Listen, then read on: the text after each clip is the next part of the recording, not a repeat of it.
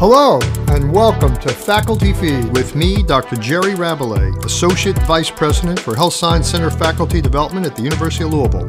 With me are my co-hosts, Dr. Stacy Sainer, Director of HSC Faculty Development, and Dr. Laura Weingartner, Director of Research for Faculty Health Professions Education. Once a week, we're going to come together to use this podcast to bring faculty development content to feed your hunger and satisfy your appetite so you can magnify your impact as an educator, clinician, researcher, and academic leader. Welcome to Faculty Feed, everyone. I'm really excited because we get the wonderful opportunity to talk with Dr. Brian Williams today. He is an associate professor of neurosurgery. He's also the director of the brain tumor program and the co-program director for the neurosurgery residency program. Let's welcome Dr. Williams. Thank you so much for having me here. I really appreciate it. Start with your background. How'd you get to U of L? I grew up in the West and the Midwest. My father was a attorney, and we moved around quite a bit. Before that, he was in the military. I went to college in Baltimore at Johns Hopkins and studied biology. And so I had the good fortune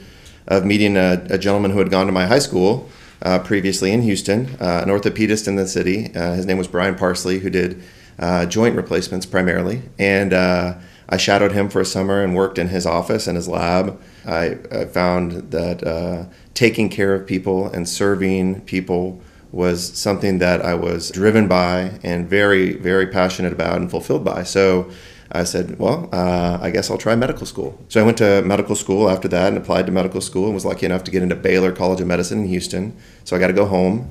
Studied there for 5 years. I took a year off to do research in cardiovascular developmental research. So I studied maternal carotid artery injury and fetal carotid artery injury at a simultaneous model. So we would operate on the fetus and the adult at the same time with a guy named Darrell Cass and C. Wayne Smith.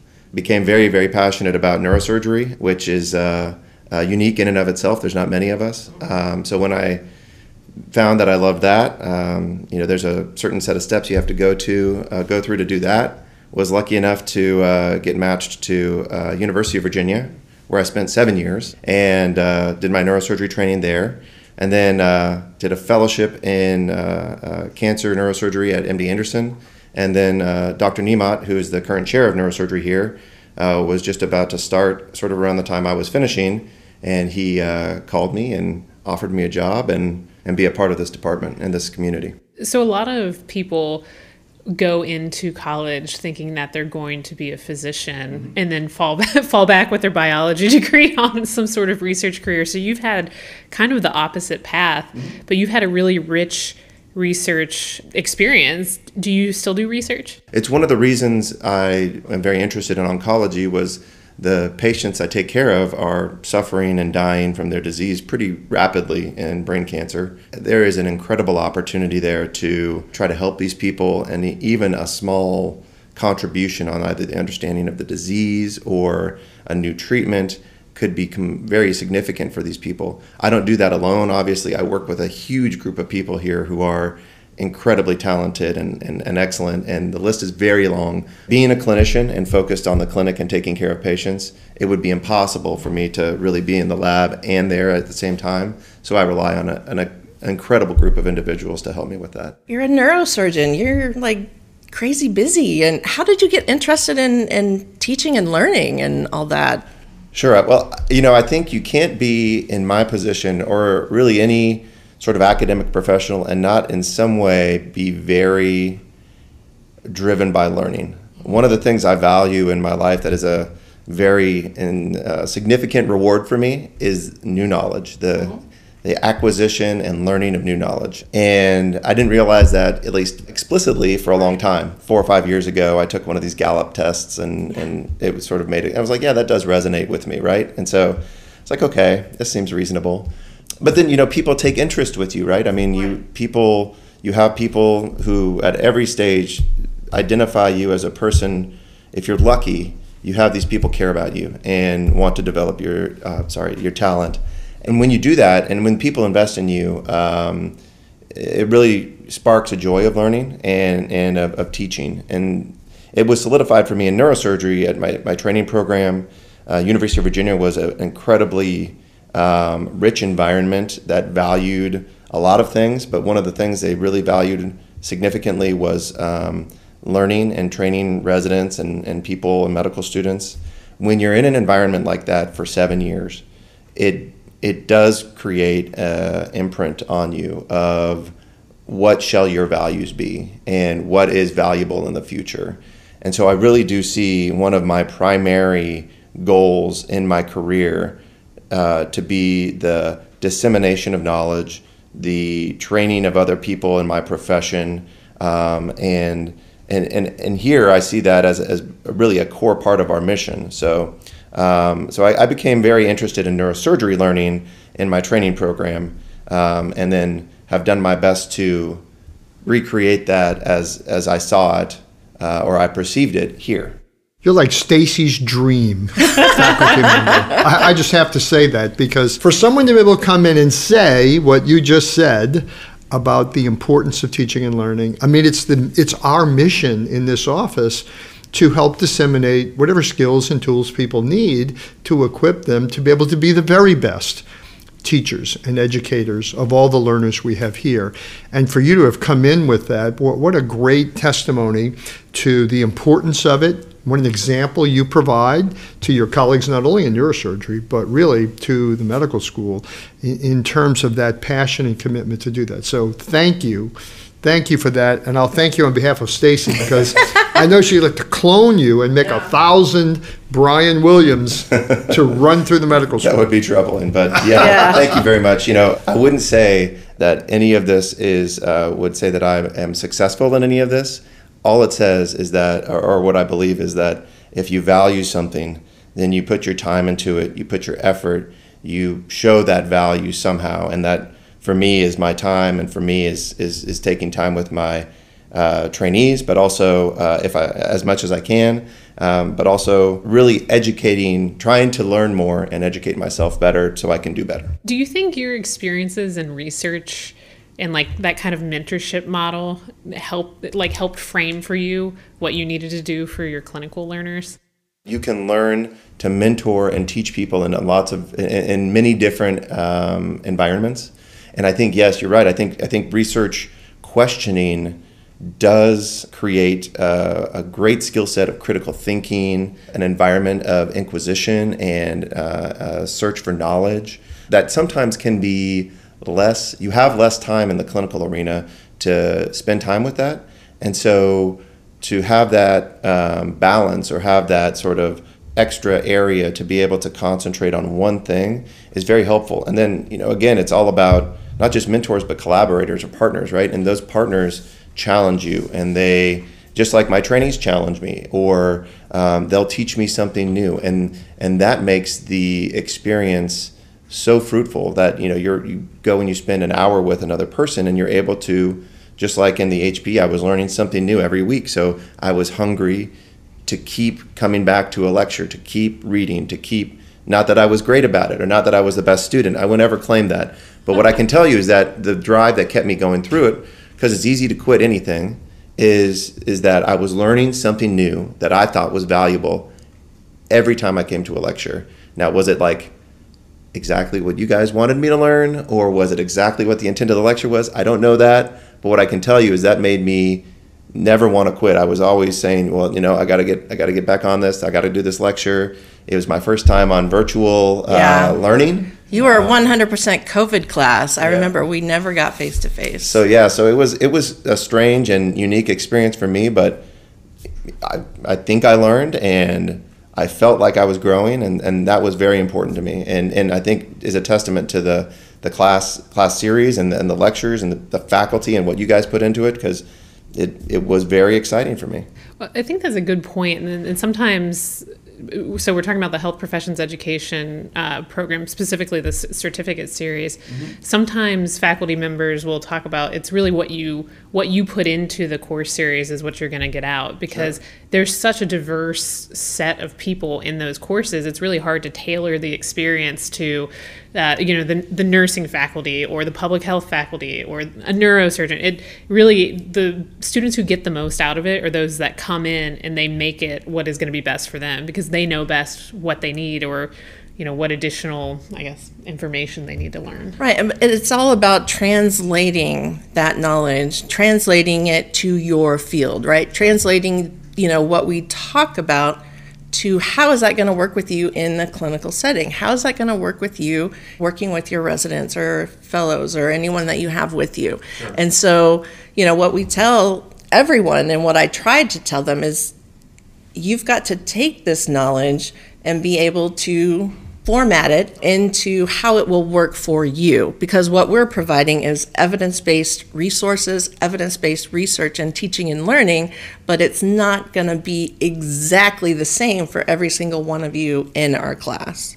Sure. And I thought of it as foundational knowledge, so a core set of concepts that could possibly help me be a better teacher. The application of that knowledge is going to be different for a public health professor versus a nursing professor versus someone who's teaching about teaching, which is a little too meta for me, versus me, who I'm teaching people.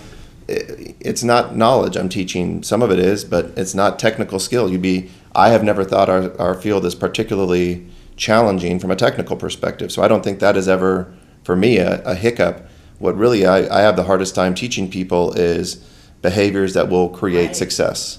And so I have a hard time with that. Or how to measure, what do I measure as success in teaching or in my learners? It's a hard question. And so we keep circling around it and spiraling and having some success and some failure. As clinicians in a clinical setting is to take the tools that you can learn in things like the HPE certificate program and show up and do your best to apply some of them. Sure.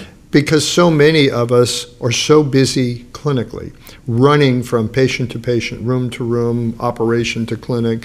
There's just not the time given, though their times might be available, it's not a priority. Sure. And so I think what Brian has done, what he's describing, is incredible in that he invested in the program and then he invests that knowledge into his day-to-day work. And that's all we could ask of anyone, is to make that effort to try and do that. And Brian, you should not underestimate the impact that you have. You are seen as a leader when you show up on neurosurgery rounds or in a clinic or in an operating room.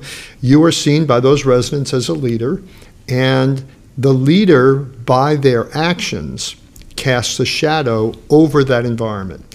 Your focus on education, your focus on trying to make it easier for people to learn and to help them to learn, whether it's technical or knowledge-based skills, that is seen by these people whether they tell you or not, and they're taking notes, they're paying attention. And so just never underestimate, for any of the faculty listening, the impact you have simply by engaging in the process, because those students, those residents, those fellows are looking to you and taking cues off of you and the leadership behaviors that you demonstrate to them. In this case, leadership behaviors around teaching. I mean, we've been talking about, the things that you learned. So could you specifically discuss some of the skills or knowledge that you gained in HPE and maybe how you use that particularly in a neurosurgery, busy clinical environment? I'll start with the one thing I think I'm least apt to use, but is very powerful, is reflection. Reflection I find challenging to incorporate. The things that I've been able to, I think, incorporate more effectively are questioning.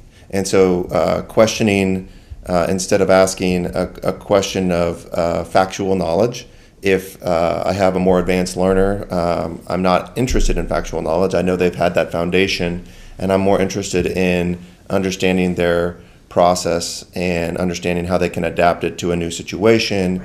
And so true learning, or instead of the illusion of knowledge, right? Yes. And so I was reading an article on BBC about that just the other day in business, but it's the same concept, right? And so questioning has been a big difference for me. I will commonly ask, why do you think that, more than anything else now, instead of, no, that's the wrong answer. This is why I think this is the right answer, right? Which is in a field where we value an expeditious evaluation and treatment, because lots of the things we treat are acute, and so we do minutes and seconds accumulated over the course of a patient's evaluation do matter for us. It can be hard to do, but even after the fact, asking, well, what if this was different? What if we called an audible here and this was a 90-year-old person instead of a 18-year-old, or something like that. So I think that has changed significantly.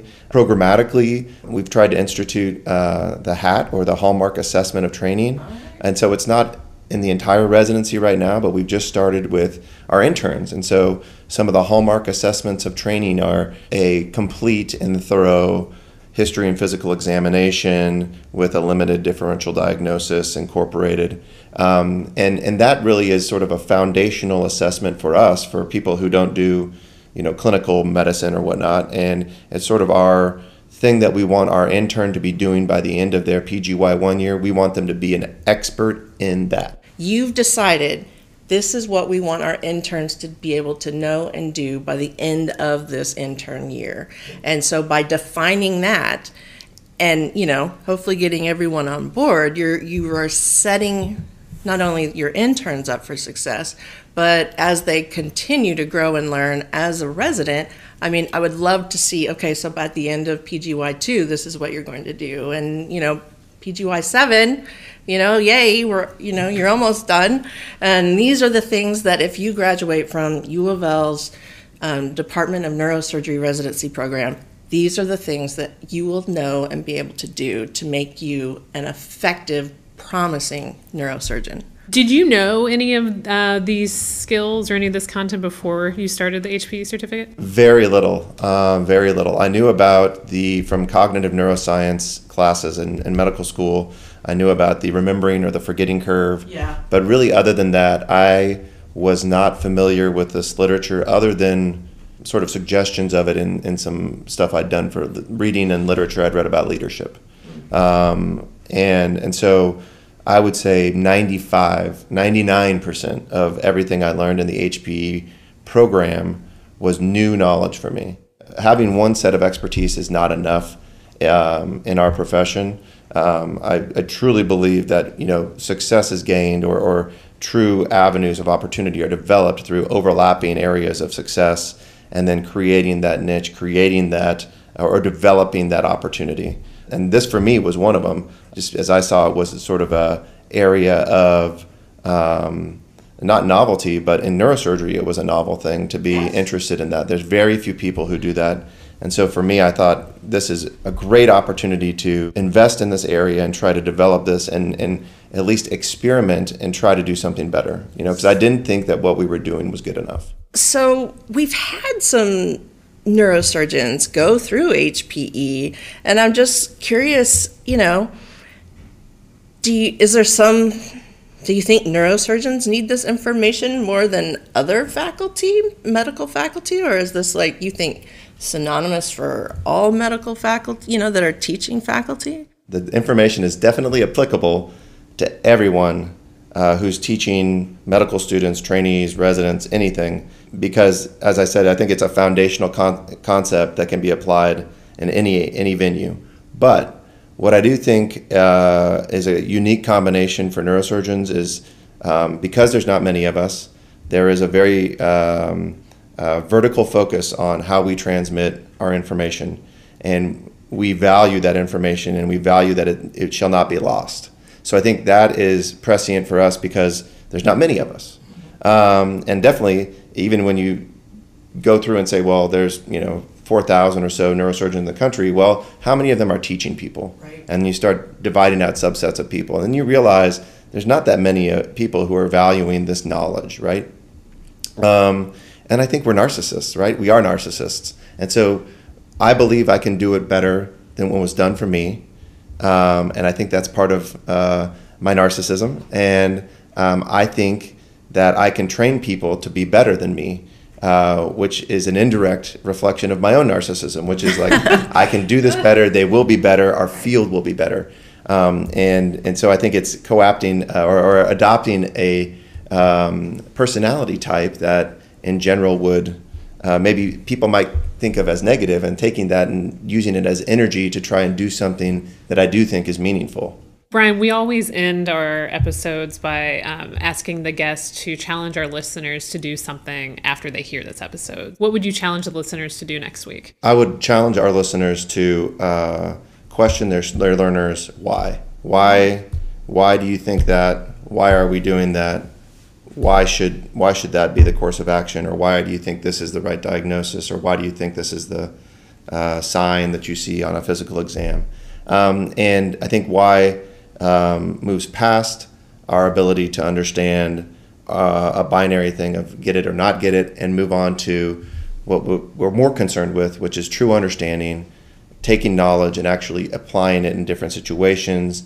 And you get more of a learner's true understanding from asking that question why. And you can do that in 1,000 different ways. So it doesn't have to be the word why if you hate that, because I know some parents at the time from like 2 to 10, it's why. But at the heart of it, I think that is very important. And I think when you get to that, you'll find that your learners appreciate it more, you learn more, and you'll do a better job. Thank you so much for being here. Yeah, Brian, what a treat. Well, I really appreciate you guys taking the time and inviting me on. It's been a pleasure. Next Friday on Faculty Feed, Dr. Becky Gessler joins us. We have so many committed faculty in the School of Nursing at the University of Louisville using innovative approaches to student engagement and motivation. It's a fascinating story, so many good lessons learned by the students and by the educators. Join us on Faculty Feed next week. If you want to up your game as a professional educator or to enhance your leadership skills in the academic setting, this is the place to be. As together we strive to make U of L a great place to learn, a great place to work, and a great place to invest. Don't forget to check out the show notes for links and additional information from today's session, as well as our email address.